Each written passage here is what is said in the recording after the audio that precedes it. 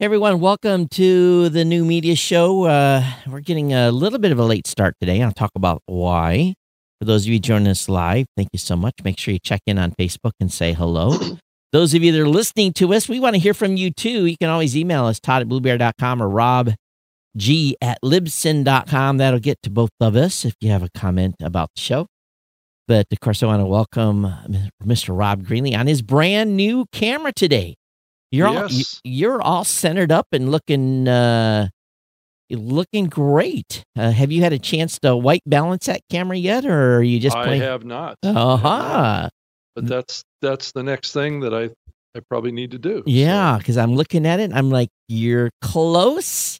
And so you get that thing white balanced and tweak it, and yeah, you're gonna look just like me. So a nice, sexy and fresh on camera.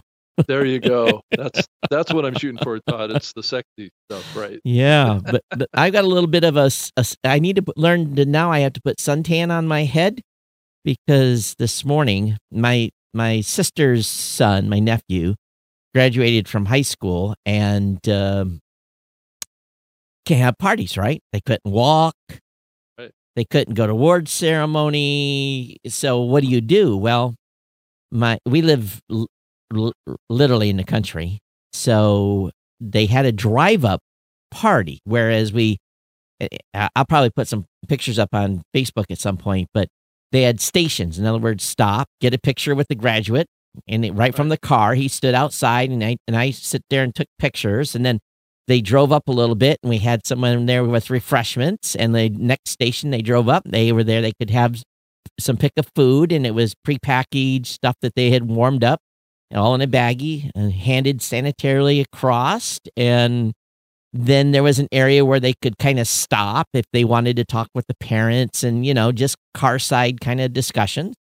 And so we had like 8, 9, 10 cars at any one time kind of stacked up on our road. There's no traffic on my, there's traffic, but if there's traffic, they go around. So it was kind of a unique way of doing a graduate party where no one congregated. Right. They were all in their vehicles, and we stood outside and chatted, and it worked out.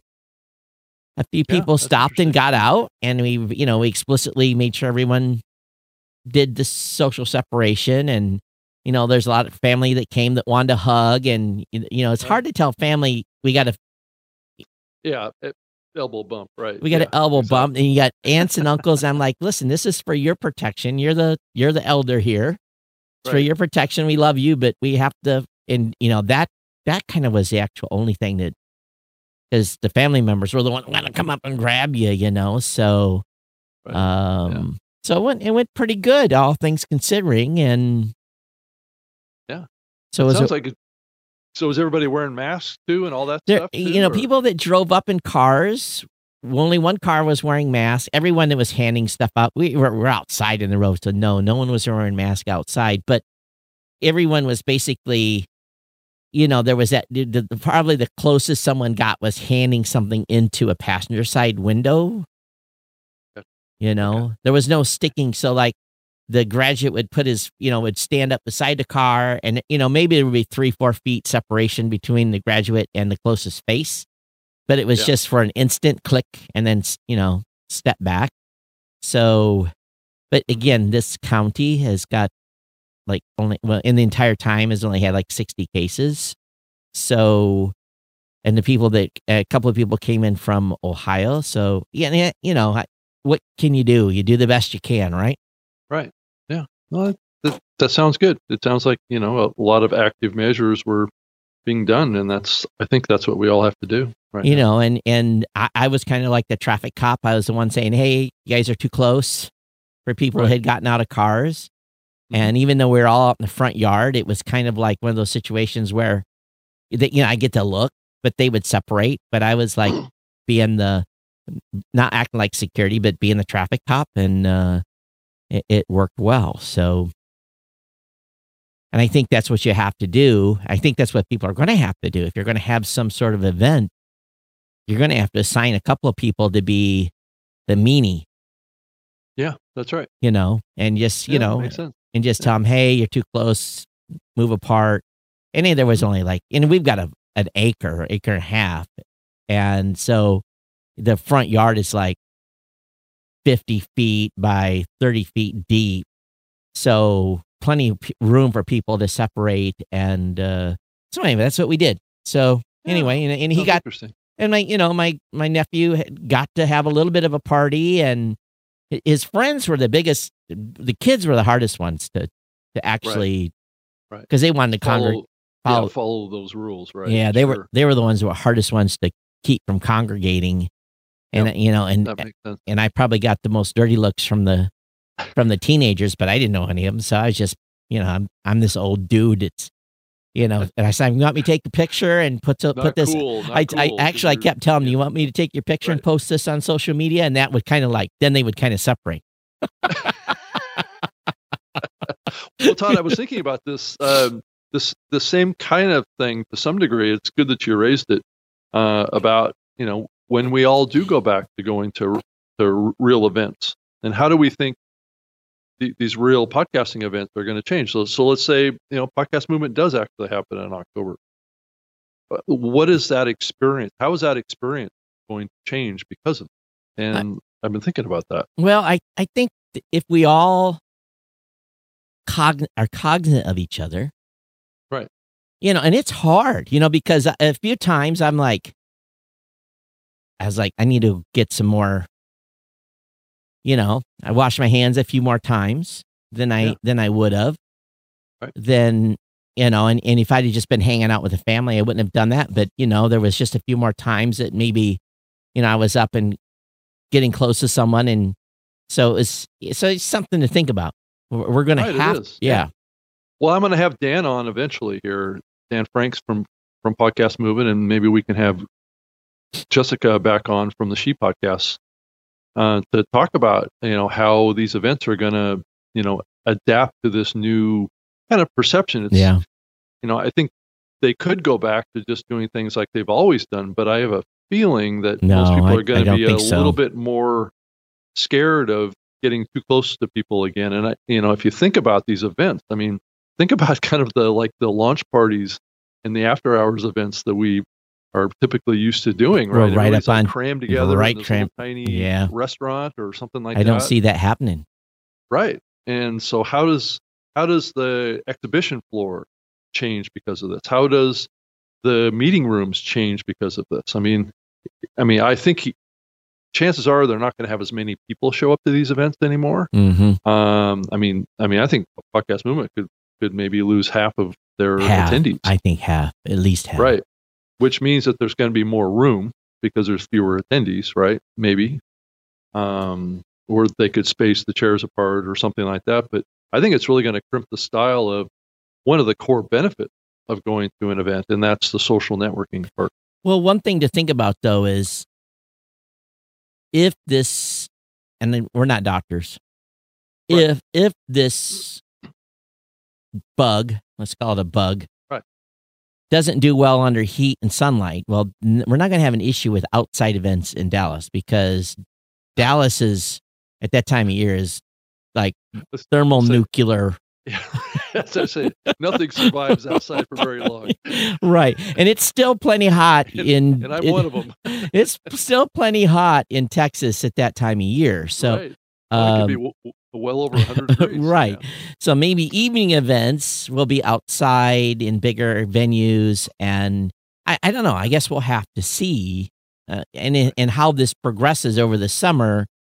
If the numbers go down or if the numbers keep climbing. And again, we're just going to have to watch it. And matter of fact, I had an email conversation with the Podcast Movement folks over sponsorship. And they were, I'll say they are doing right for the folks that had asked to sponsor. And I basically said, yes, we'll still continue to sponsor and we're not going to pull out.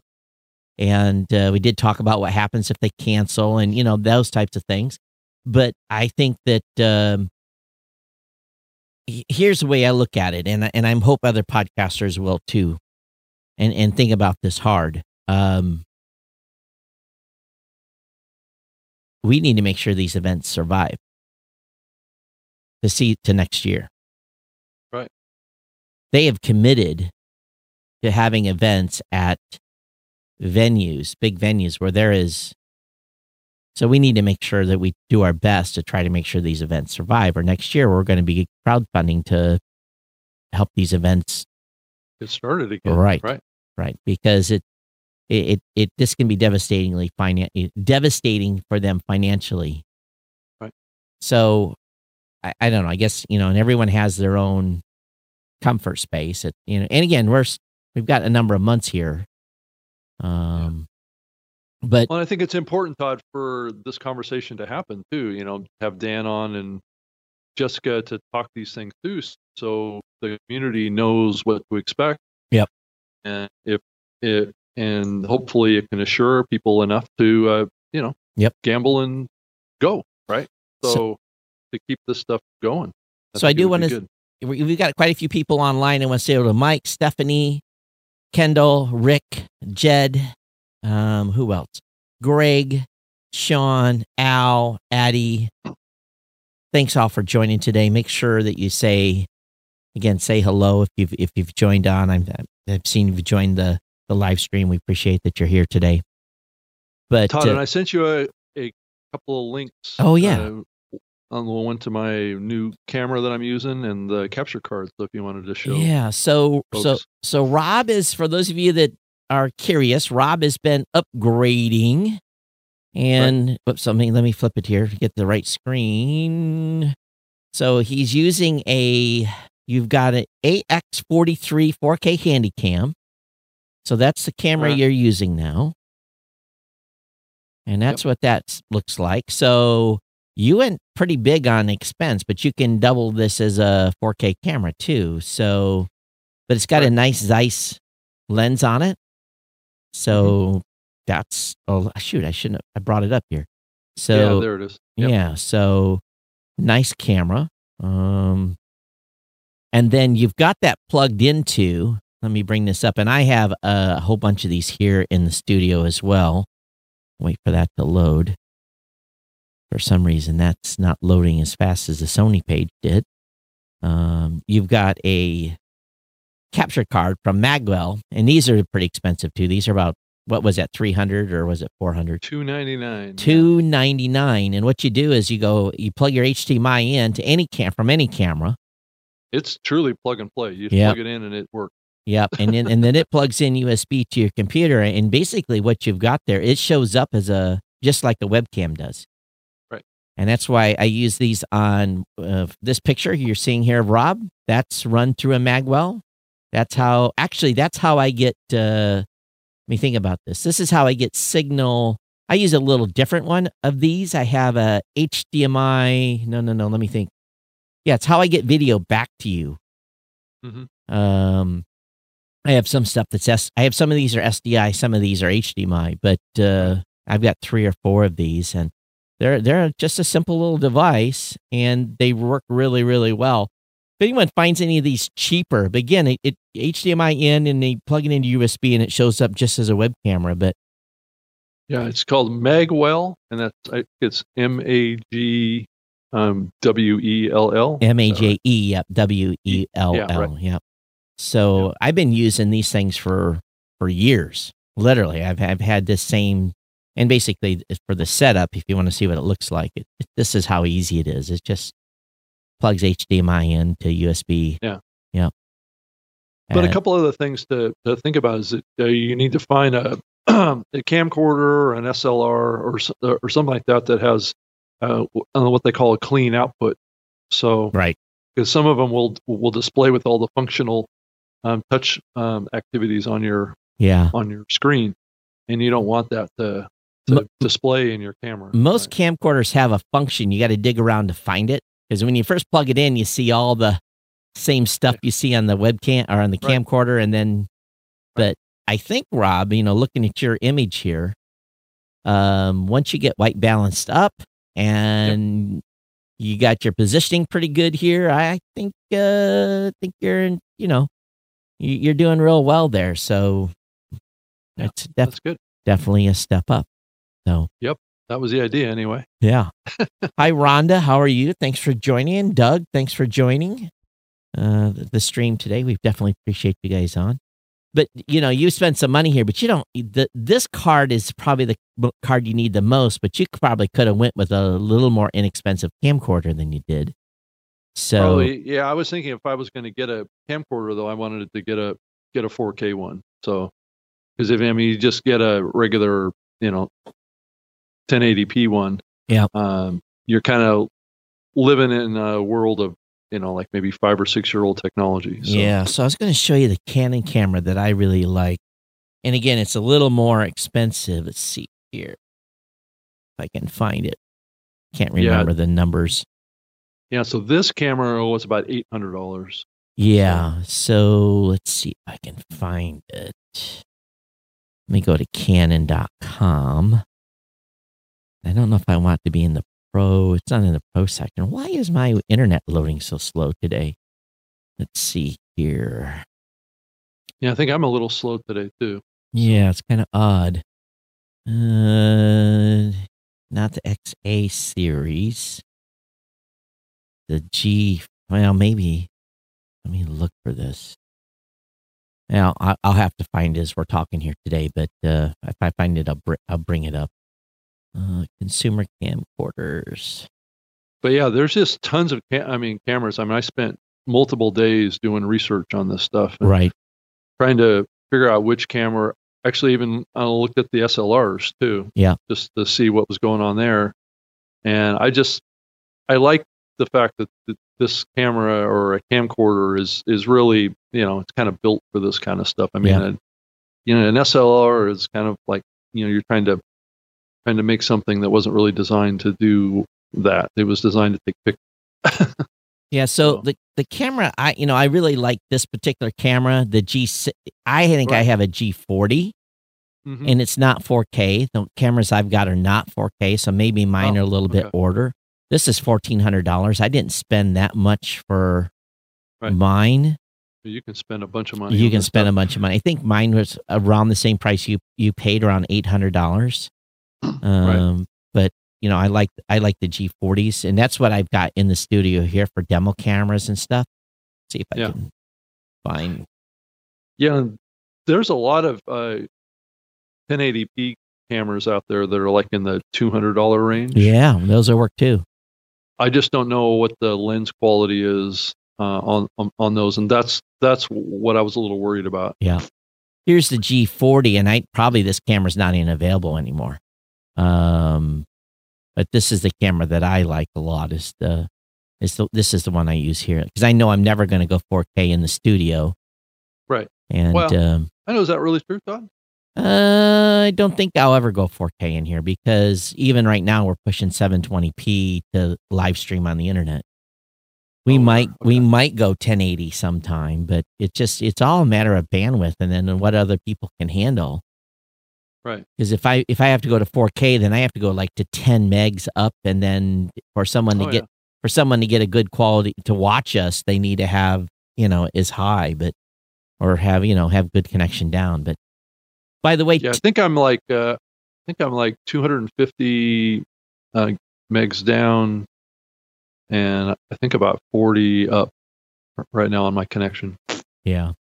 But, in the camera that I actually use here, and, we're talking to you guys I'm sorry for the audience that's listening here, but the camera that I'm using is, let's see if I can bring it up. The point tilt zoom camera. Let me wait for this to load. And by the way, we are, SpaceX is trying again today. So what time is their launch? 3:30 is the that's Eastern?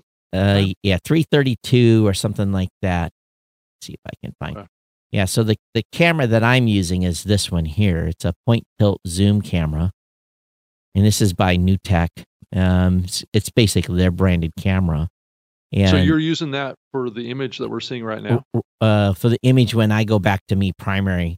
And this is a point tilt zoom camera. And for those of you that use Wirecast or some of the other live streaming applications, this puts out an NDI output. So you just need a LAN cable You connect it, and here's the. Are you familiar, Rob, with a network switch that is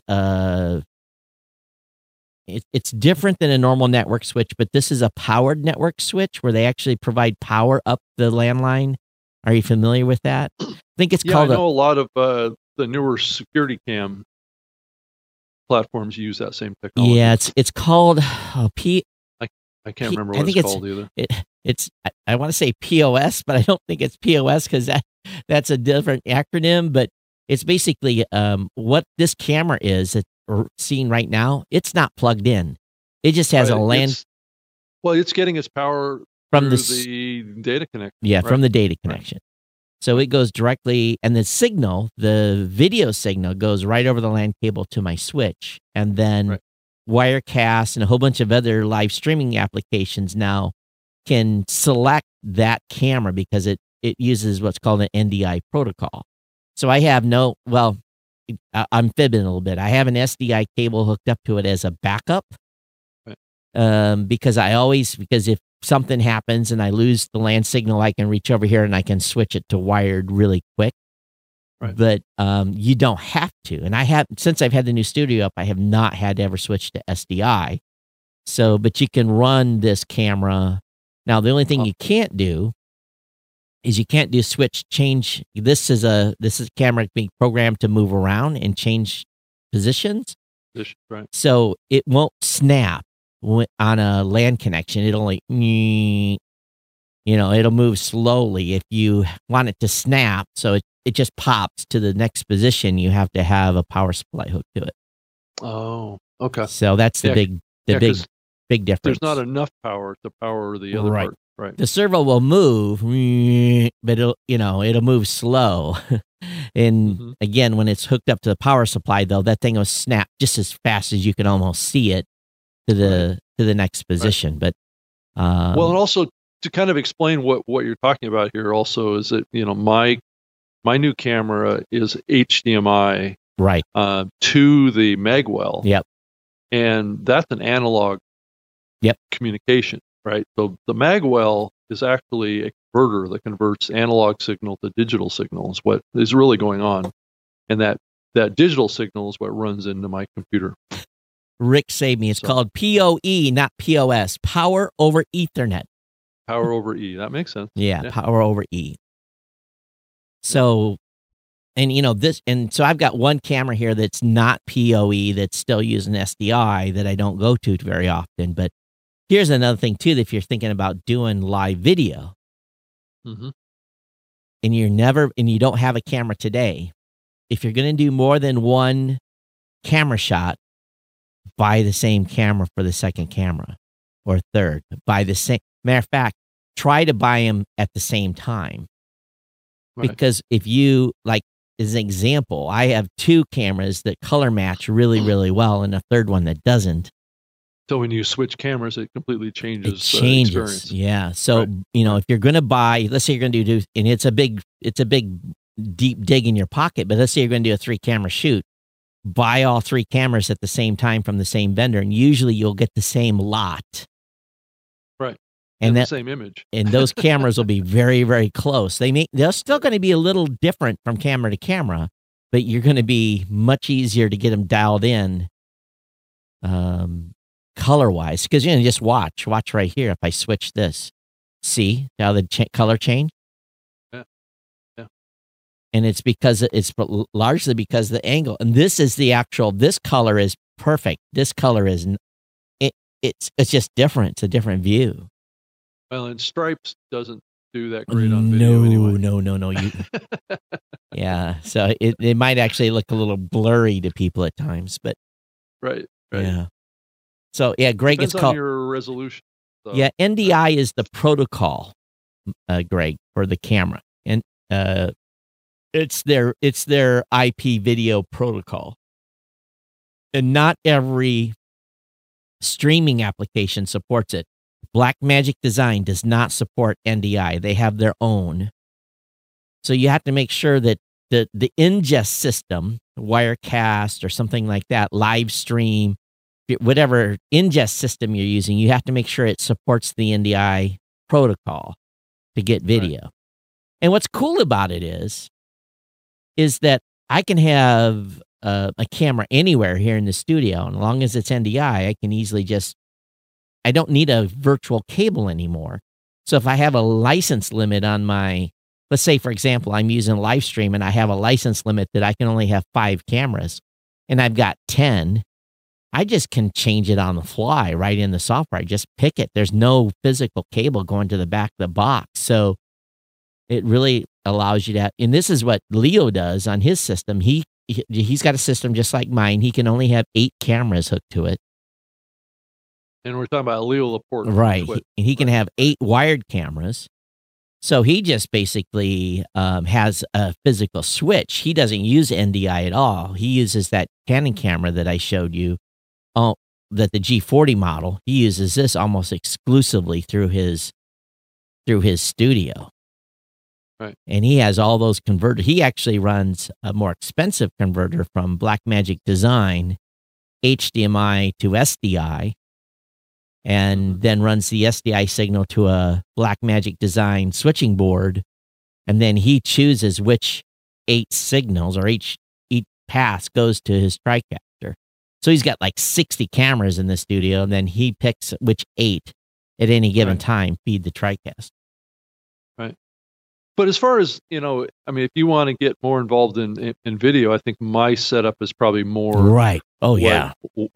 What you should look at doing, I think, is more similar. I mean, I think getting maybe a little less expensive camera might be something to look at too. But I think if I total up everything in here, right now I'm probably like $1,500-$1,600 for the upgrade, right, for everything. And that's not too bad. I certainly could have gotten a camera that was like maybe $300 or $400, and I would have been fine, So and that would have made it about just a little under $1,000 probably. And I've got a cheap way if someone, let's say you've got a dedicated bedroom you're going to use for your studio and you want to do video. So you're thinking, how do I put lights up and not have these stands all over the place?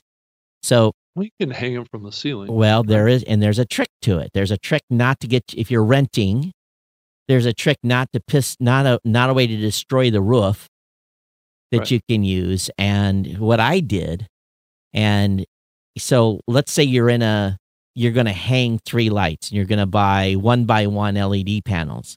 So it's real simple.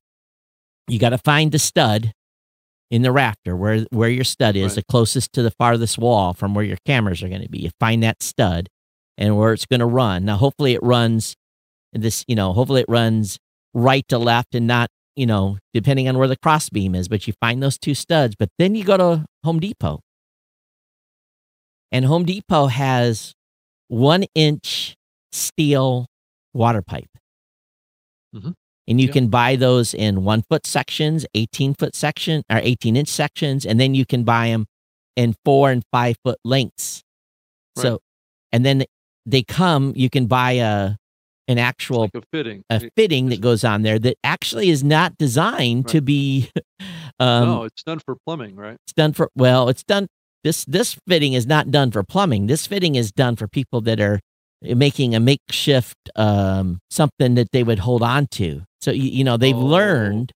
So what like I did, a railing or something. Yeah, like a railing, right? Right. So I've taken that and I've flipped that on its head, and I put 2 lag bolts through that piece to attach it. So that way I'm only putting 2 holes in the roof on each side. Right. And then I make myself a C bracket that I hang my lights from across. And if you're renting, you get done renting and you pull those 2 lag bolts out, then all you got to do is patch 2 holes. Right. Or 4 holes, 4 tiny holes. Those are small holes too. Well, it depends how big a lag bolt you use. Well, that's true. That's true. And that's how I've done. Now, what I did here was I hung every 4 feet. I brought 18-inch water pipe down through, and then of course, you can buy like this real expensive multi-thousand dollar hanging stuff for lights. I bought a $32. It's basically used in construction as a channel to run wires through, and basically it kind of protects the wires, and it's It's $32 for like a 15-foot length of this. And I bought that from Home Depot, and I can take pictures of it, but essentially I've got 30 feet of hanging lights here that probably cost me $200-$300 to hang. Right. But the lights were Oh, no, the lights are more expensive. Right. You know, you can get the Draco, it's a company that I like a lot for lights. Yeah, that's the light that I have here. You watch them for sales. They have sales all the time. And usually around Christmas time or during certain times of the year, get on their mailing list and they'll have sales. Like I bought these 1x1s, which are normally $2.99. I got them for like $135 on sale. And I bought like 6 of them because they were so cheap. And I had some in boxes I didn't need, so I just used what I had. And the key is you don't have to buy it all at once. And you just little by little, you look for the deals. And then, because when they run a deal, what they've been selling on sales, the stuff you bought right now is the desktop lights. I got 3 lights for like $250 with the tripods and everything. So I've got three tripods with 3 different lights. So, but they're not big lights. They're like maybe 10 inches wide by 6 inches tall.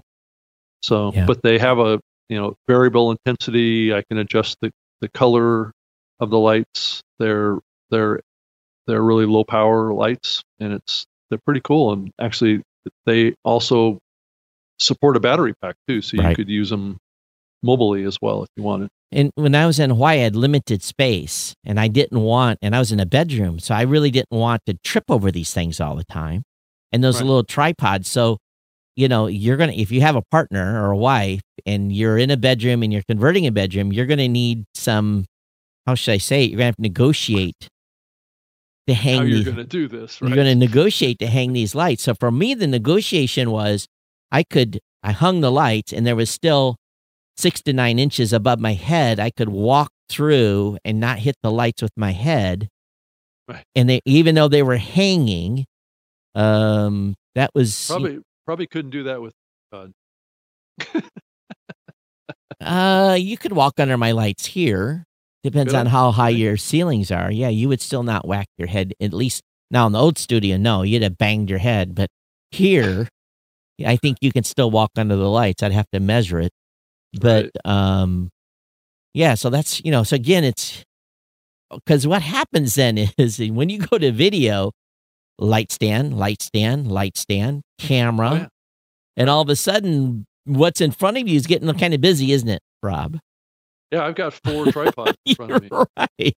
Yeah. So it gets busy. So at some point, you don't have to worry about it, but you're seeing, all of a sudden your partner's like, this looks like, this is getting too busy. Let's clean this up. Right. So there's a lot of wires. Yeah. And you get used to doing the wire management. So, you want to see wires. You ought to see. There's a wall right over here that all the cables come in to the TriCaster and the audio. So there's a bundle for all the studios is about 4 inches around. And as I've added cables, I snip the spot tie and I re-spot tie some more. That's why I'm worried about the hung ceiling here. I'm thinking, how much weight do I have up there in cables? Well, aren't those ceiling tiles up there? I mean, they are. They're ceiling tiles. Yeah, they're ceiling tiles.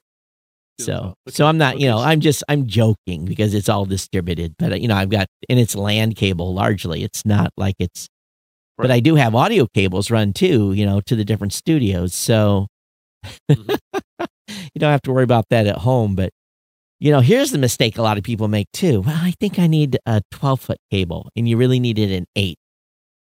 Right. And then you got 4 feet of loop that you got to deal with. Around. Right. Yeah. I have that problem all over the place. So, I this studio, what I did is I had string. And I actually took string and run string to length. And I said, okay, I need a 10-foot here, and I need a 12-foot there, and I need an 8-foot there.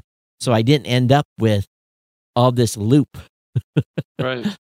And but I do think that more and more people need to think about this. Because I think as we are moving into a new online communications era, you start thinking about all the companies that have started to announce that their workers are going to be home-based.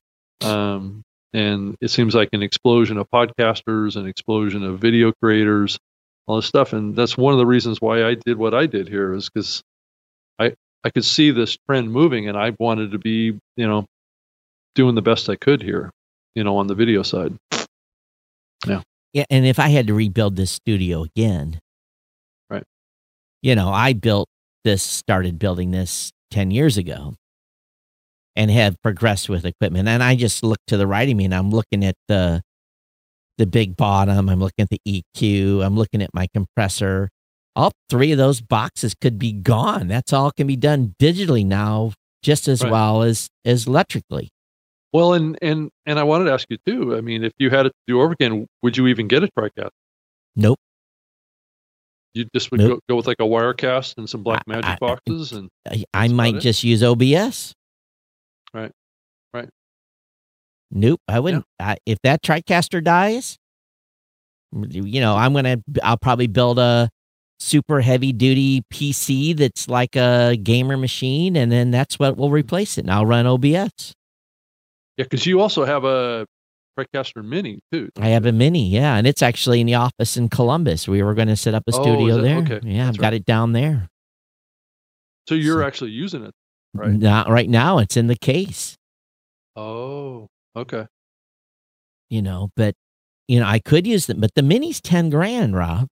I know. Those are expensive. So they're really cool because they're kind of portable. They're portable.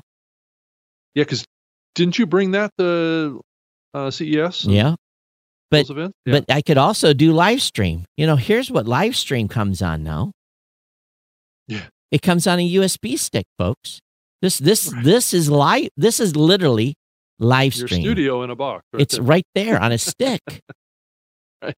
That's studio it. On a stick. Now they've got it coded, so I have to load this I have to have this inserted on the machine that I have that authenticates the license. But that's live stream right there in a stick. But you just have to have a good PC that will run. That's the only difference. You're not running this on a $299 Kmart special Windows PC. Right. You're going to need a decent machine that has the capture cards that are really good. Well, you run what you're running. Or video cards. Something you have to have a good computer. Yeah, you got to have a decent computer because video has some overhead. Now, if you're just doing one camera, you use OBS and you don't need anything else. Right. OBS, open source. What they've done with OBS is incredible. Right. Wirecast. Just do like what I'm doing with the capture card, like, from Magwell. Yeah. There's other capture cards out there that are cheaper than the Magwell. The question that I had about them was their performance. That was always the question. I read a lot of reviews. If you find some cheaper ones, Rob, send me the links because, I'm always like looking to save money. I don't want to spend $400 or $300 with Magwell again. I mean, that's my point is that most of the other ones out there are cheap for a reason. They don't perform very well, and the video image isn't that great. Right. So, I mean, a lot of them are built for gamers who want to live stream their Xbox or their Sony PlayStation, right? Gameplays. So that's what you'll find is that most of these little capture cards are really, really designed for that. If you really want to, what's going on? Who has really caused the industry to really change with OBS and everything else? Just start Googling Twitch video setups for gamers. Right. Right. If you do that, you're in maybe $1,000 in a year. Right. And you are like, you've got everything you need. And they've got little switchers that you can pre-program it's a little bit geeky still, but it looks sexy. It's not like this big, huge switcher here. It's just a fingerprint thing that you can change. Well, then Blackmagic has one too. I saw it's like this little portable thing that it's like this little screen and it has like a small 6x4 kind of controller pad that has buttons on it. And it takes HDMI inputs. I think it's got a 4-camera switcher on it. I think it's right. So yeah. Yeah, it supports up to 4 cameras. Yeah, Mike Dell was looking at that. He was thinking about, thinking about buying one. I almost bought one just. And it's not that expensive. No, I hear. I think it's 400. Like $400 yeah, or something. 400 bucks. Right. Yeah. So, But it's sold out. Oh, is it? I wouldn't be surprised that it's sold It's out. completely sold out right now. Yeah. And then that's the other point too. Is, I mean, a lot of these capture cards and a lot of the webcams, many of the lower cost camcorders are basically sold out, and all because so many people are upgrading, Right. or they're wanting to do like what I wanted to do here. Yeah. So it's a hot thing right now. So people often ask me, how do I do what we're doing here? Right. You don't want to do what we're doing here. Well, so just so people, this is not that hard. Right. From a cost, well, it's not necessarily small from a cost standpoint, but if you want to do what I do, what Rob is on is a Mac Mini. He could be on, I ran this for years on a $300 budget PC that was tiny, no power. It would run Skype. That's what it ran. It was dedicated running Skype. But I have Rob coming in on a dedicated computer, and I come out of that box with the HDMI signal. I run it into a box that, again, it's an NDI box. It's called a Spark. It's from NewTek. Not necessarily inexpensive, but again, there's 25 different ways to hook this up. That HDMI signal gets picked up, and the TriCaster can see the HDMI from the computer. There's a loop HDMI, and I loop that right back into the monitor. So basically, it's an HDMI out into that box, and I could actually run the audio and everything. I wouldn't have to run any wires, but I've just learned over the years that it's better to have a hardwired audio connection. And I do, because the new Mac Minis only have a single plug, I run a little USB-C. It's basically a mic in, headphones out, and I connect 2 cables to it, and I run it through my Mix Minus.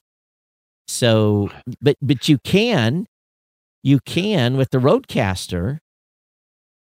You could run it on the same PC that you're doing your live stream on too. So right.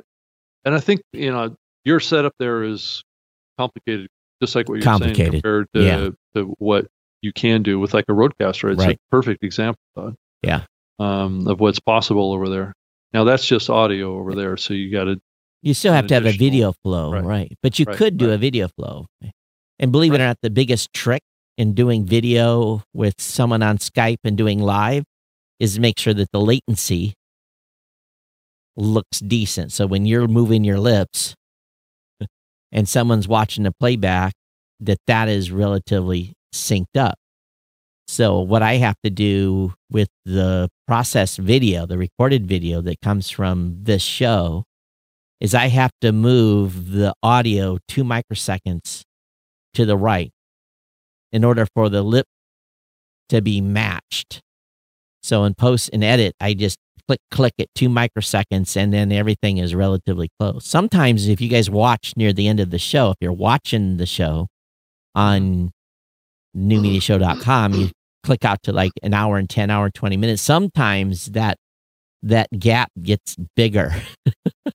Right. So it's doing. So how is my latency doing today? Your latency it's great. Yeah, I'm watching you on a repeat monitor in front of me, and it looks good. So, but again, you can geek out here and spend a lot of money, but for those of you that want to do live stream, your webcam and StreamYard is all you need. Right. And then it's just choosing what kind of webcam or camera or SLR or whatever that you want to use. If you've got a Mac, the camera's built in. Use the. That's true. You can use the built-in camera, right? Yeah. And if you have many PCs have a built-in camera too. And sometimes what you have to do is, if you're on a laptop, is prop your, put 4 or 5 books underneath your laptop, get it up high enough so it's, it doesn't look like it's looking up your chin. Right. So you don't have to spend this money. It's not needed. It just depends what kind of quality you want to get. Here's the end. Here's something you always can remember, ladies and gentlemen. They will forgive you for the audio. I mean, excuse me. They will forgive you for the video. They will not forgive you for the audio. Right. It can look horrible. Right. But it's got to sound good. Yeah. And I think that's a big part of this. Right. You know, and again, I got to understand, I invested a huge amount of money into this because that's what you had to do when I started. There was no other way. There wasn't Magwell cards years ago. Yeah, it's the same with me in the early days of when I was doing my radio show and I built my home studio. I spent like $20,000 on my studio, right? Because the tools now are so much better and so much cheaper. You know, guys that are on Twitch use no BS, and they laugh at people like me that's using a TriCaster because, you know, their pocketbook is much thicker. Well, yeah, it's true. You know, it's much thicker, but yeah, I didn't know. You know, I mean, I was using condenser microphones. I had three condenser microphones in my studio when I was doing my radio show, and had sound paneling on the wall and all sorts of stuff. And each one of those microphones were like $700 each. So it was really crazy expensive. I mean, if I think about it now. That Blue Mic mouse I used for years was $1,300. Right. And, you know, these are not necessarily inexpensive, but this is the first dynamic mic that I have ever found that I love. Right. And these are about $400. Right. So for me, and I've got a HiOPR 40. It's in a box in the closet. I don't like, for my voice, I don't like the HiOPR 40. It doesn't sound good on my voice. Right. Some people love the HiOPR 40. It's a great mic, but it just doesn't sound good with me. Well, Todd, we haven't talked too much about podcasting. No, we've been geeking out here. But this is the new media show. Yeah, that's right. Let's be clear. It's not the podcast show. So I do have to tweet my own horn a little bit. I got a segment in Columbus CEO. Yeah, I saw that. That was a really, really good article, Todd. That really run down a lot of the past and things like that. I see that he talked to you too, Rob. I didn't know he talked to you. Yeah, so Rob got a mention, and Dan Franks got a mention in the article. You basically talking about me, and I appreciate you guys talking with the reporter. But I sit down with him for about an hour and a half a couple of months ago, and other team members did, and that's a self-portrait. I shot that myself here in the studio on a timer. So for those, it's a good shot. It's a good shot. Yeah, so I could have smiled a little more, couldn't have I? Kind of. Well, I mean, you're a serious podcaster, Todd.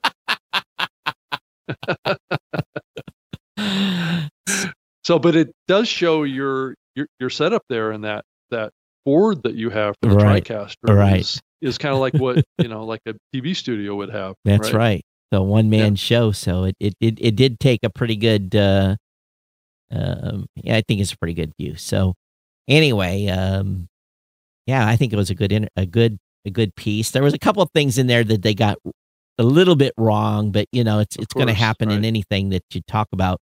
I did not work with Boeing.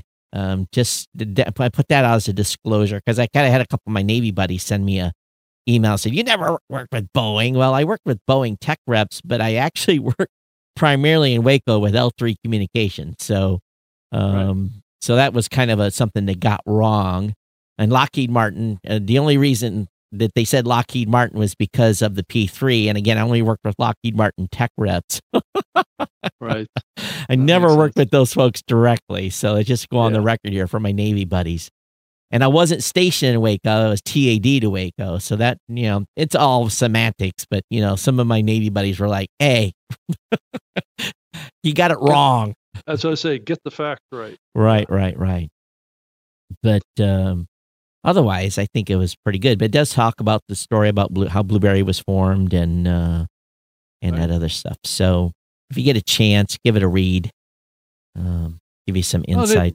And it talked about, when Todd and I met too. Yeah. it was back when you started all this stuff. Yeah. I was just doing a show just like you were back then.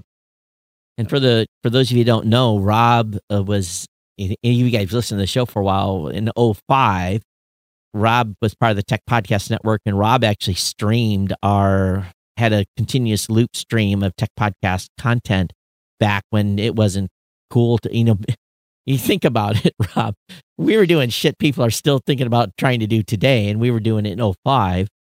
And right. Well, it's because I had my own server infrastructure. Right. I had co-located servers in two different co-location facilities, hosting podcasts and doing live shows and streaming on real and Windows Media servers. Yeah. So it was just a different time, and it's not like, and Todd, you'll understand this. It's not like you could go to a Libsyn and create an account. No, it didn't exist back then. Didn't exist. Right. So one of my Navy buddies is on the stream today. He said Boeing LOL, and it's an internal between him and I. It's an internal joke, right? Because, well, I'll let everybody in on it. The Navy P3 has been by Lockheed, has been replaced by the Boeing, what they're terming the P8. And no, I have had no relationship with Boeing, but I know Greg, who is on the live stream, he is working in junction with stuff that Boeing's being done. So gotcha. That's why he's laughing online. So yeah.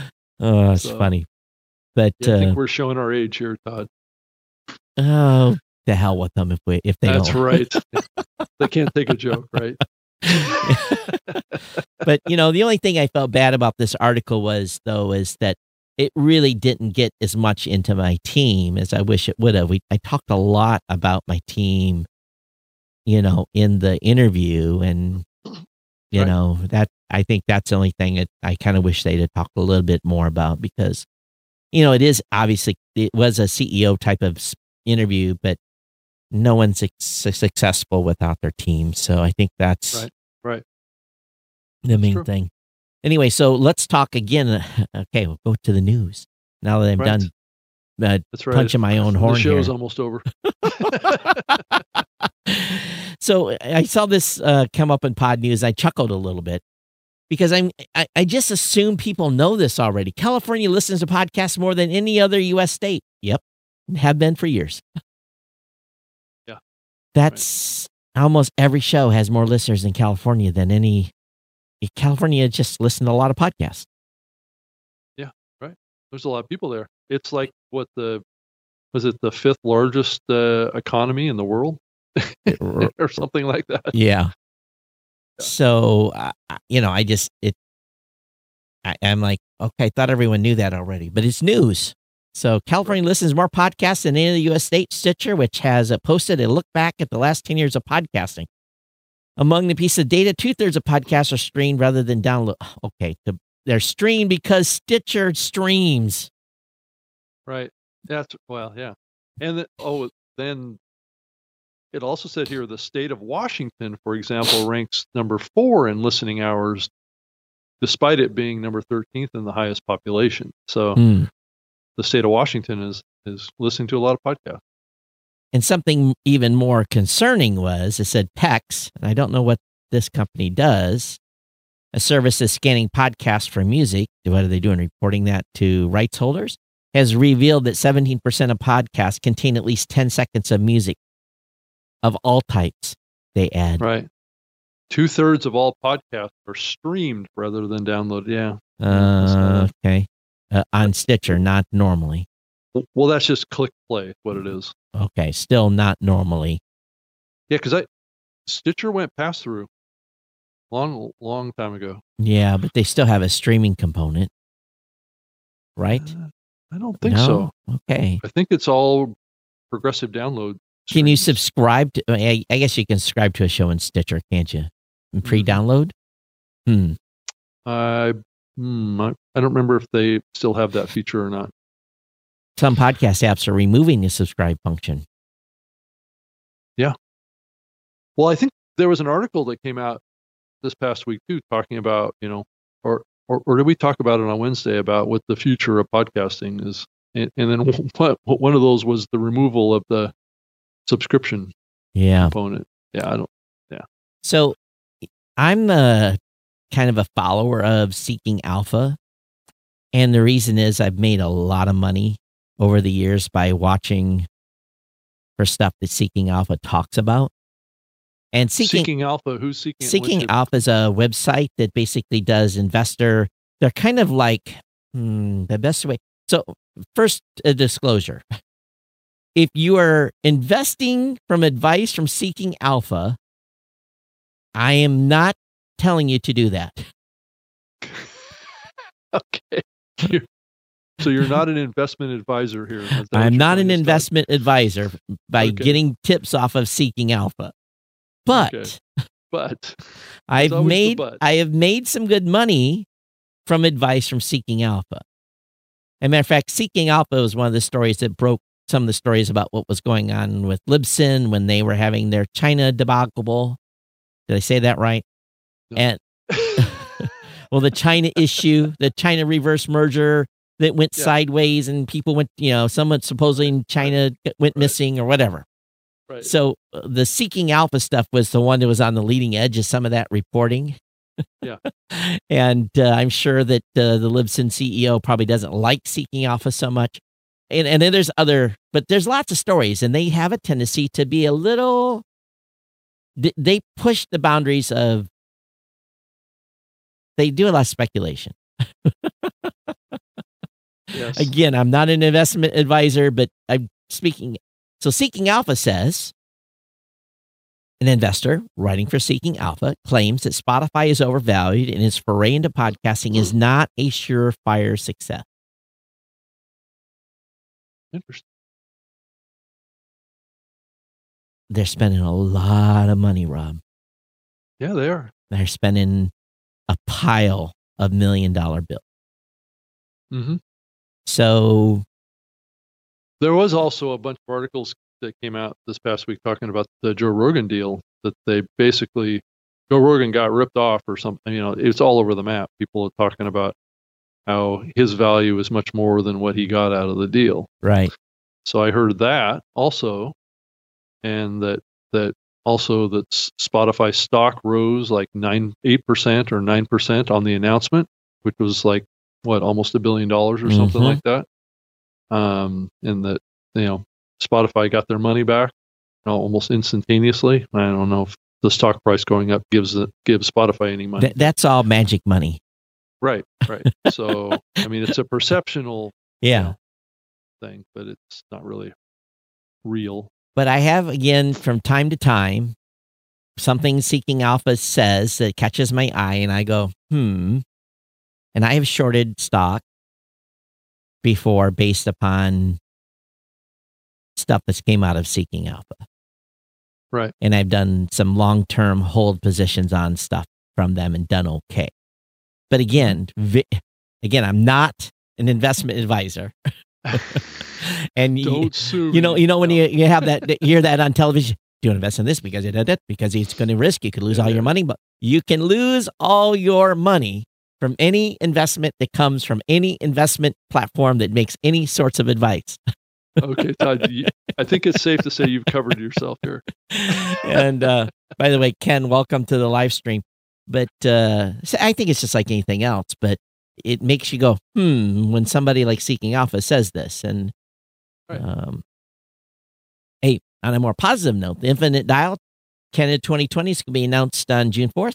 So, matter of fact, June 4th is quite a special day. And I am taking, if you're looking to see if, send me a nice present or something on June 4th, I'm a tech head, so a MacBook Pro, all kinds of stuff would be, you can definitely keep me in your wish list for June 4th. But June 4th is, my birthday's on June 4th, sorry. The Infinite Dial 2020 we announced in a free webinar. It'll give a new figure for Canadian podcast consumption, so we'll see what happens there. What else? A lot of stuff. Well, there's more stuff in that Stitcher podcast report. Oh, really? Look, it talks about episodes are trending shorter, is what they're saying in this the average podcast length has shortened by 2.4 minutes. Woo. Whoopee-doo. Give me that number next month. 2013. Oh, since 2013. Right. That's a strong trend line down, isn't it? Hold on. Podcasts have gotten shorter by 2 minutes and 30 seconds since when? 2.4 minutes. 2.4 minutes. 4 minutes, which is almost 2.5 minutes since 2013. And that's a significant trend line. Why is that a reportable number? I guess it's a number, right? Okay, it's a number. So every podcaster, just go 3 minutes longer for the next 3 months, and we'll screw that logarithm up. That's what I was thinking. Stick it to the man on that one. It reminded me of something I read the other day. What was it? I know what it was. So this put this into perspective. Right. It's being reported that the average person has 3 partners in their lifetime. Okay. That's the average. So let's think about that for a second to get to 3. Okay. Yeah. I'll let you guys use your own perception here. The average is 3. So right. To get to 3, there must be a lot that it's 0. Right. Because in my 20s, I knew guys that were killing it. I'll just say that. So, right. There's a lot of dead air is what you're saying, Todd. Right. So the average is 3. Right. It's just, okay, so, Well, it depends on what they classify a partner as, right? It's all in the definition. Yeah, it's all in the definition. Right. Eileen, those brief encounters don't count, Todd. Okay, so anyway, Eileen says you should hear all the disclaimers at the end of the Susie Orman's podcast. or the Jim Cramer show too. Oh, really? It's like 2 letter size scrolling that happens off the screen. Yeah, Greg says question is partners for what? LOL. Yes. Now this is an interesting one.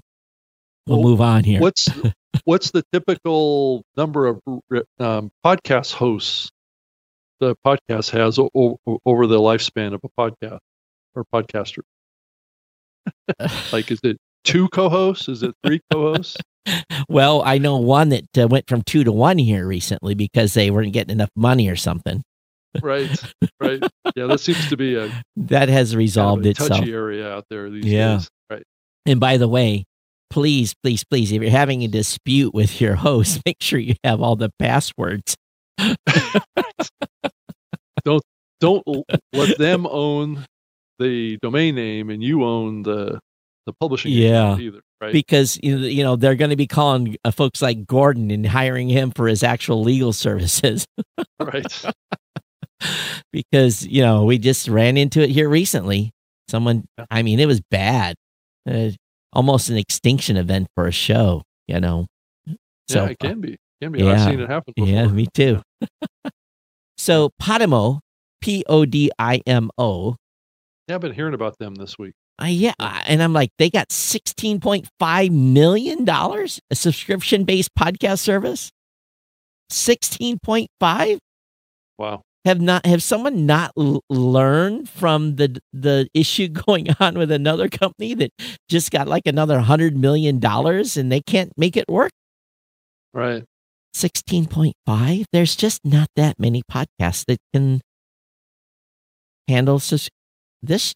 If we went subscription based, Rob, we'd be broke. No one would listen. We're already broke. Yeah, no one would listen to us, right? I'm not going to pay 5 cents to listen to this show. No. I always tell my audience, if the show is worth 6.7 cents, and based on the number of shows I do a month, that's worth $2. $2 a month. Can you handle 6.7 cents a show? And people ignore me. So I'm not even worth 6 cents on my other show. Wow.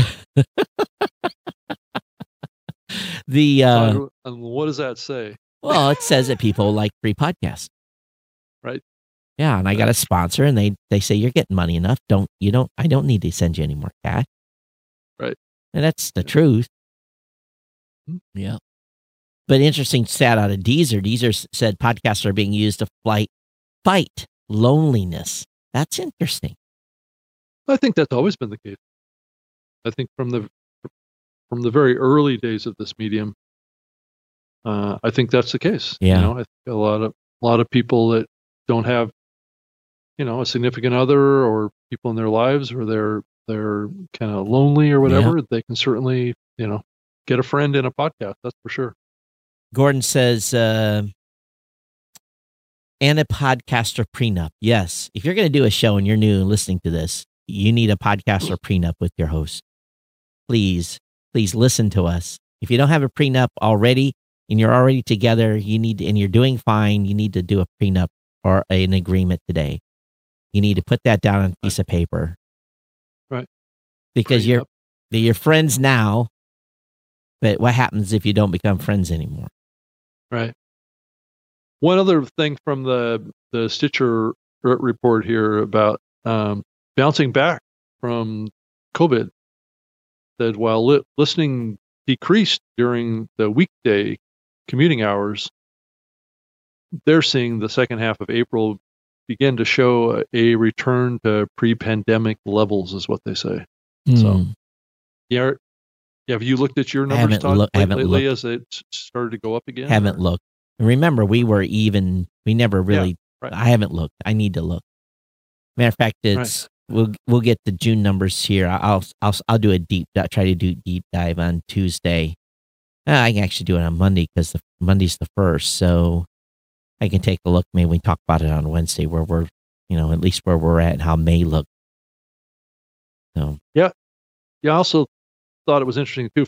From that same Stitcher study, it talked about miniseries podcasts grew from about 4 in 2010 up to 52,000 in 10 years. Of course. Like a miniseries series would be like a serial or that type of thing where it had a limited run. So, how many? Yeah. From 4 to 52,000? Yeah. That's what this... You sure that wasn't people that accidentally... Well, it's like true crime stuff. It's like all that type of, kind of storytelling stuff that's... I think what it really is kind of season. Are we sure that wasn't seasons, where someone set seasons up by mistake and pod faded? Well, 52,000 is what?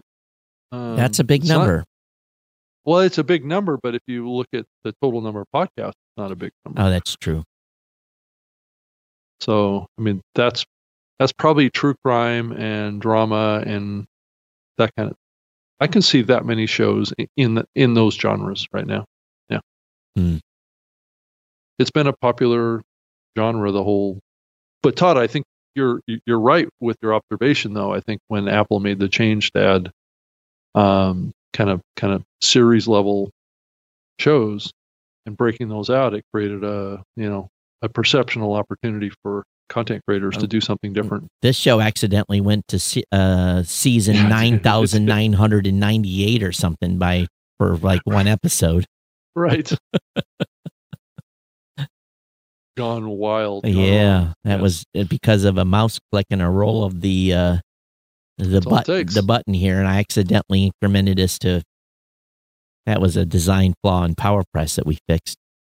Oh. Yeah, too easy to tab over and then accidentally spin the wheel and end up with a weird number. So, speaking of which, Monday, for those of you that use PowerPress, we really want to hear your feedback.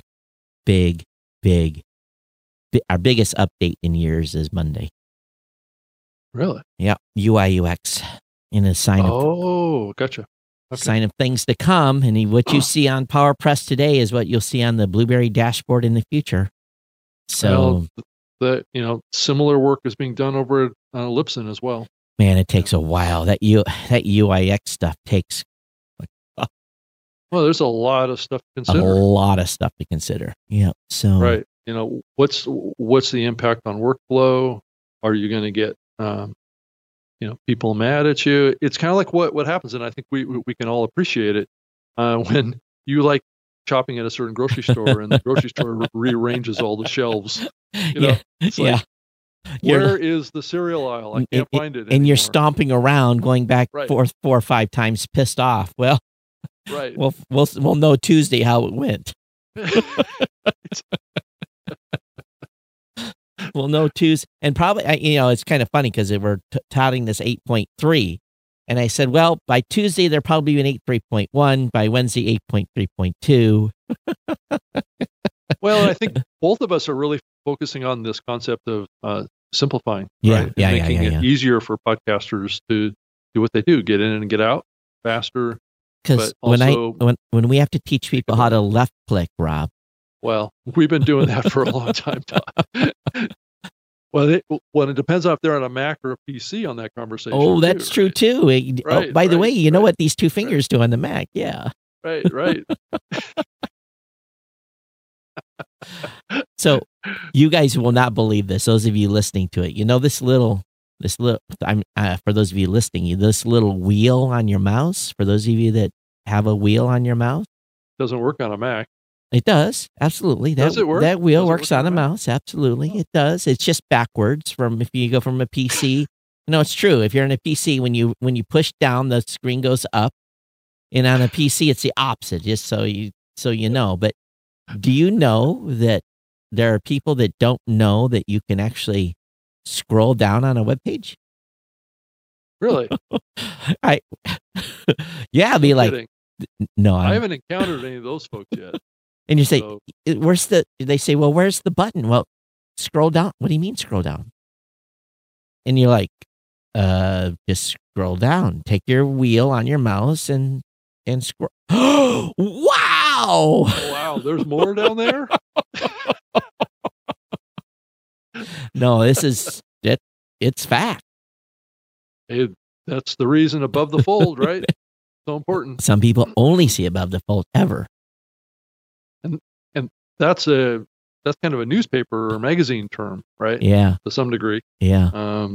But it's very applicable. It's like, once you load a web page, what's the visible area of the web page that you see right away? Yeah. And like Todd just said, a lot of people don't even realize that there's a scroll bar on the right of your browser. That's the above the fold for Blueberry. Right. And then let me go to Libsyn, just so we're fair. Seeing that I'm controlling the screen. Yes, you are. And there's Libsyn above the fold. So. Right. Yep. Yeah, it's what before you can scroll an inch, what you see. Yeah. Right. And I've always had the opinion of whatever you see above the fold needs to solve 4 questions that a visitor has. Right. Why they went there to begin with, right? Because do they want to do this or do that. And this is for podcasters too. And here's a good topic. Right. You go to your website as you as a podcaster, and I'm just going to go to the New Media Show. Right. And you can do this if you're listening to us later, so that you understand what above the fold is here, so that you can play along. Yeah, and I used to build websites in the early days of my work in the internet too. So I designed and built websites for companies. So that's what I used to do a long time ago. So when you come to New Media Show, what do you get to see above the fold? You get to see subscribe to Apple Podcasts, Google Podcasts, Spotify, Android, and Stitcher. Right there in the right-hand column. Getting to the content is the priority on this page. And if you look at your web stats, not your podcast stats, and everyone should be running web stats on their websites if they have their own website. And you need to look at those every couple of weeks to see what your bounce rate is. Because if you have people leaving your homepage seconds after they're arriving, you have failed. Right. You have failed to capture their attention. Well, why did they go there to begin with? And if they left right away, that tells you something, right? It tells them that they have not found what they were looking for. And right, because if they did, they would either click on something or they would progress. There are literally tens of thousands of podcast websites I go to where I don't know that they're a podcaster when I land on their webpage. I can't see how to subscribe to their show. There's no evidence whatsoever that so if you're losing 85 to 90% of the traffic that's coming to your web, people say websites don't work. They don't work for people that don't pay attention to what they've done. It's a self-fulfilling situation, right? If I can't, you have to think as a listener, and I follow the same principle on. So you guys are going to see a trend here. Those of you who are watching Geek News Central, what do you see? Same thing. Subscribe to the show, right there. I don't have an ad running in the sidebar. The upper I do, right. but so here's the website that I have. Let's go to. Come on, load up. Same thing. Podcast Insiders, the Blueberry thing, right there is it's. You got to give them the opportunity to subscribe.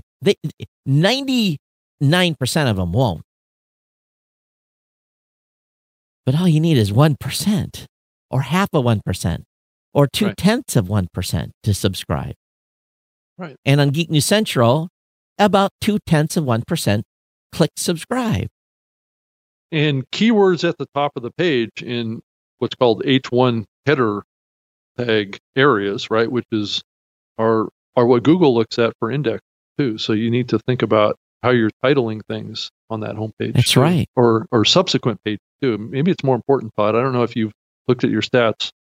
Are fewer and fewer people going to homepages, or are they going? No, they're going to the page that the content is on.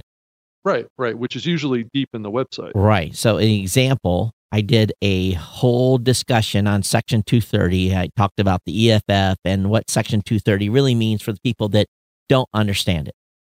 And if you don't know what Section 230 is, it's a lot of the stuff that's been going on politically about Twitter and the president and that stuff. So I talked about Section 230 and what protection Section 230 gives companies like Blueberry and Libsyn and others, allows us to run business and not be sued because we're not editors. So I talked about Section 230. So what do I want? I titled my show Section 230. That was the episode title. And people searching for Section 230 will find this information and I'll get lots of views on that because my page is ranked good in Google to begin with. So yeah, and that top green text is considered H1. It's an H1. Right. Text, and that's what Google primarily looks at. And it looks at the rest of the stuff that's in there to make sure you're not. But still, it really boils down to the ability for you to get seen by that 800. I've said this 5 million times. You record for your audience, you write for Google. So right. And more you're recording for Google too, but that's changing as well. So again, if you have a website, and some of you don't care, but those of you that do, think about this stuff when you're writing your show notes. Mm-hmm. And the first paragraph of your show notes should cover your primary topic that you're trying to track traffic to. So I said here's how I wrote up tonight. I break down Section 230 of the CDA, which I'm sure half the planet is going to go crazy over today as they have no clue what it is. So, I just kind of, put in there a natural speaking language about Section 230 and let me see if it's ranking on it all on Google, if I made the list. So let me do Section 230 pod.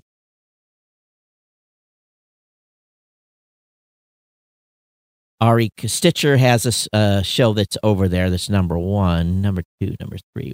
Do I fall into this?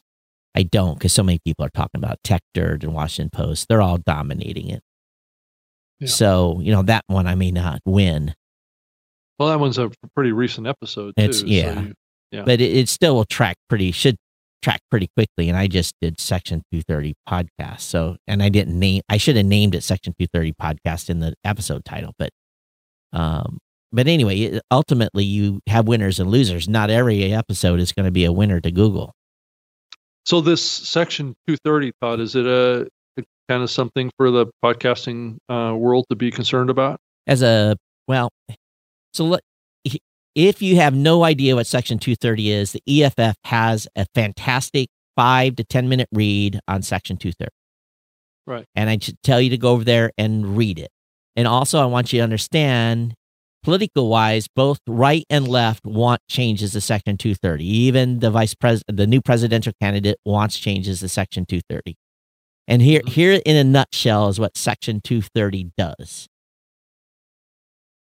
Blueberry, Libsyn, we are protected from someone coming in. Now, let me preface this. I'm still responsible for removing child porn. I'm still responsible for taking down hate speech. That's part of my terms of service anyway, so I'm going to remove you for that type of stuff. And I have my terms of service, but there's some stuff under the CDA which I'm responsible for removing to the best of my ability. Right. But if you come on, you publish an episode, and you disparage, let's say you're going to do libel against someone. Right. And this is a little bit tied into safe harbors, but really what it really means is since you're publishing onto my platform, I'm a platform, I'm not a publisher. Mm-hmm. Okay, so essentially, I'm protected under CDA. And again, I'm not a lawyer. Gordon probably goes into this much better, but Blueberry as a corporation is protected from stuff that comes onto our platform as long as we do not editorialize or flag it. Right. Because newspapers are not protected under Section 230. Newspapers are all about written stories. They are not protected under Section 230s, but Twitter, Facebook, us, others. This all started way back when there was like bulletin boards and forums. And so Twitter today is a modern forum. So I will contend, and I'm not going to get into the politics of it, by Facebook and by Twitter and by other entities flagging content, they have, in essence, potentially, and I'm not a lawyer, broken their Section 230 protection. And that's been push for years now. Right. So here's what can happen. Let's say Section 230 is abolished by Congress. Well, it's also a copyright issue too, isn't it?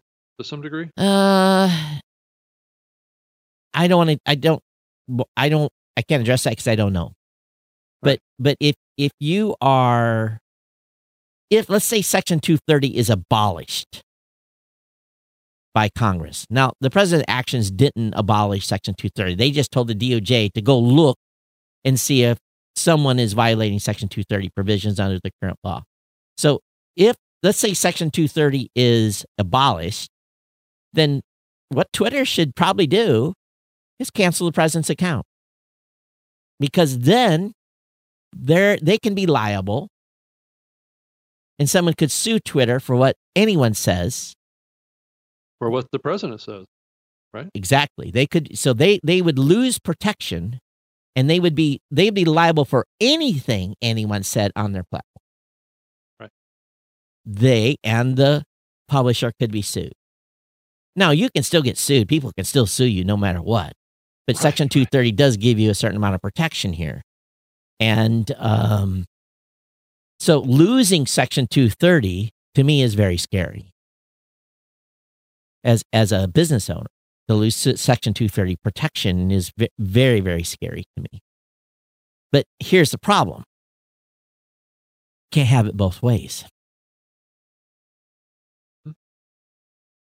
So you're damned if you do, damned if you don't. Right. And as Facebook is facing this with the stuff that they've done, they take stuff down from community guidelines. They classify it under community guidelines. So it's a little bit of They can get in trouble for taking it down, or they can get in trouble for leaving it up, right? Is that what it sets up? Yeah. Well, if you leave it up, actually, Facebook is more protected by leaving it up. Now, if it still goes against hate speech, and they've tried to find their way around this a little bit, and they're skirting. The terms of service must come into play. The terms of service can come into play, absolutely. Right. Yeah. Right. But at the same time, you built a platform based on this open ecosphere of people being able to share their opinions and share their First Amendment rights. And again, what you say, you can say anything you want, but you can be sued into oblivion because of it. Well, a lot of these social platforms have been aggressively gone after by Congress and the Senate over the last year about being platforms for false information. There's investigations about external actors putting up false information, and so it's ugly. It's a difficult situation. It's a bowl of spaghetti, is what it is. And I think podcasting has probably been probably one of the few mediums that has kind of avoided some of this stuff. And the reason is it's not in your face, it's in your ear. And when someone hears something in their ear they don't like, they report it, and then we go look at it. And if it violates terms of service, we take it down. It's said and done. It's not like it's written word out there, high profile written word. Right. So again, and again, it can get real political. That discussion can get people can become very decisive. So I'm just telling you, if you're pissed off right now about the executive order or whatever, please go read the EFF's Section 230 write-up. Just do EFF Section 230 and read their document, and it will kind of explain the history and where it's coming from, and you make up your own mind. But I like Section 230 as a business owner because someone still can sue me, but I can almost defer that, say, hey, Johnny said that, or Tawny, or Tammy, or Susie, or whoever.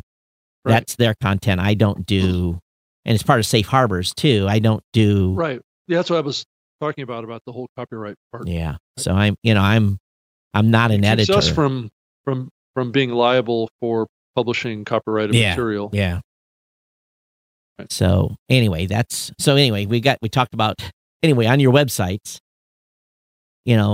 make sure that you're doing stuff to get people to be able to find your content, subscribe to it when they land on your webpage and are there for 3 seconds, and maybe they have that trigger and they say, oh man, this man or woman or whoever, this company has a podcast. Let's check it out. And if you get 0.2% that click on subscribe, you multiply that over days and months, and it's a big deal. And here's another thing. You're not going to keep all those that subscribe. They're going to listen to one episode. They're going to say, this sucks. And they're gone. So that's why it's important on a brand new, when you come out on your show, to get them engaged in that first 5 minutes. Punch them in the face or punch them in the mouth so that they stay and listen for the first, for 20 minutes and get to know you. They could be bleeding, but at least they got to know you. Well, literally, if when I say punch people in the mouth, you want them to, grab their attention. Yeah, right? Grab their attention. Yep. Right. Punch them in the nose, and that's how you get someone's attention, right? Usually your fists come up, but you punch someone in the nose, you get their attention very quickly. So saying that could get us banned. Wanna? Oh, okay. So we're just using that as a hypothetical. First of all, you can't punch someone in the nose through a earbud. Oh, you can't, huh? Really? So, hey, before we go, I know there's a lot of crazy stuff going on out in the world. Please stay safe. Right. Just stay home. Yeah. You don't have to go out and burn down a building. It's not really necessary. I don't think it's not going to change anything. And I understand there's people pissed off, and rightly so. And it even includes me, but I don't want I want you to stay safe out there. Right. In some cities right now, it's kind of crazy. So, and I think we all are not happy with that whole situation, but how could you not be? Right. So anyway, All right. I'm Todd at blueberry.com. You can reach me at Geek News. I'm on Twitter at Rob Greenlee with 2 E's. And you can send me an email, robg@libsyn.com. Happy to talk with you about podcasting. And I just hope this world kind of settles down, Todd, a little bit, and we kind of can get back to normal. Or is this the new normal? I don't know. I don't know if it is. But hey, we had a huge number of people both on YouTube and on Facebook today. So thanks for hanging out. I wasn't even paying attention to the YouTube discussion, but I want to thank Bangs for being on there, Brett, Rev, as well. All you folks that basically sent us notes on YouTube. Apologize, I wasn't paying attention to YouTube today. And of course, everyone that was on Facebook, thanks for being here. If you're not subscribed, go over to newmediashow.com and hit that subscribe button right as we showed you on the website here a little earlier. We want you to be part of our family, and we don't have a way to send you a notification, but you know that we're live here every Wednesday and Saturday at this point. We'll be back with you Wednesday at 3 p.m. Eastern for the next show of the New Media Show. Yep. Fantastic. Everyone take care. Be safe out there. Thanks. Thanks, everybody.